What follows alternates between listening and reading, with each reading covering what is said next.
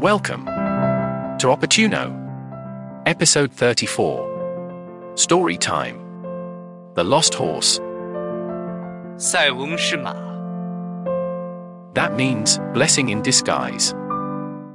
This story is read by the author, Tak Chung.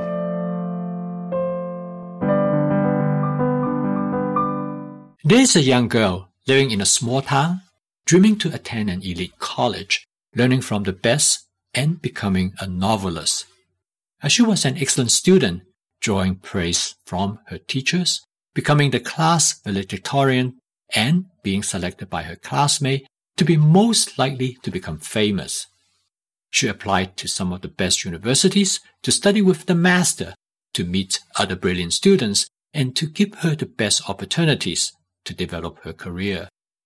She was disappointed and sad after receiving rejection letters one after another, and she was heartbroken and crestfallen, uncertain about her future, feeling lost and dejected. Her grandfather, a man of wisdom and kindness, told her an ancient Chinese Chenyu story about a man losing his favorite horse, experiencing the twists and turns of life. He said, "In a small village bordering two neighboring kingdoms lived an old man and his family. He owned several horses for farming his land and for transportation.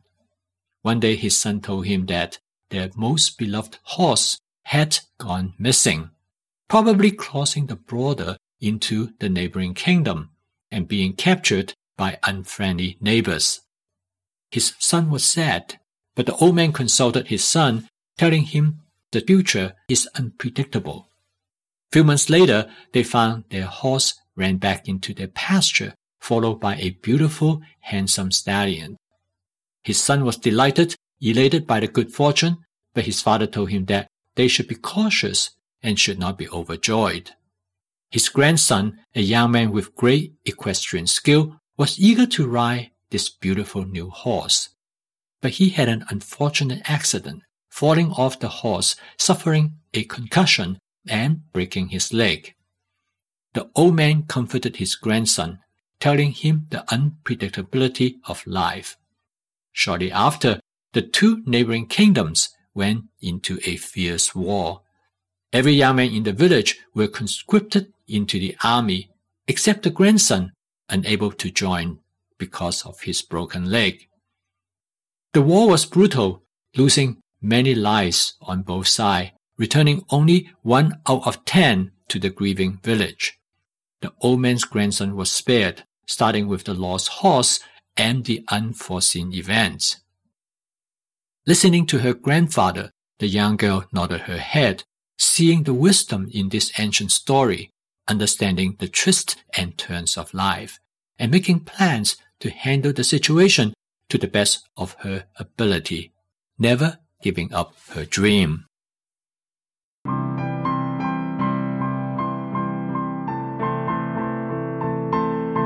The end.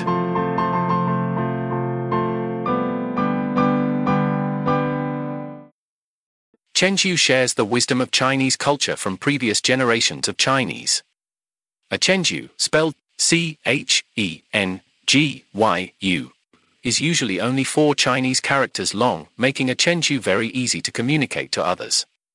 Even though a Chenyu is only about 4 characters long, the Chenyu can communicate what it may have taken someone many years to learn.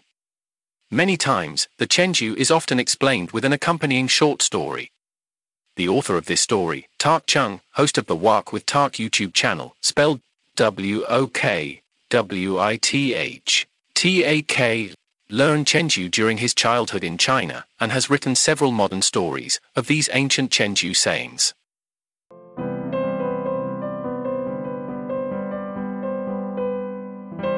That is all for now. Please visit our website, opportuno.org. Thank you.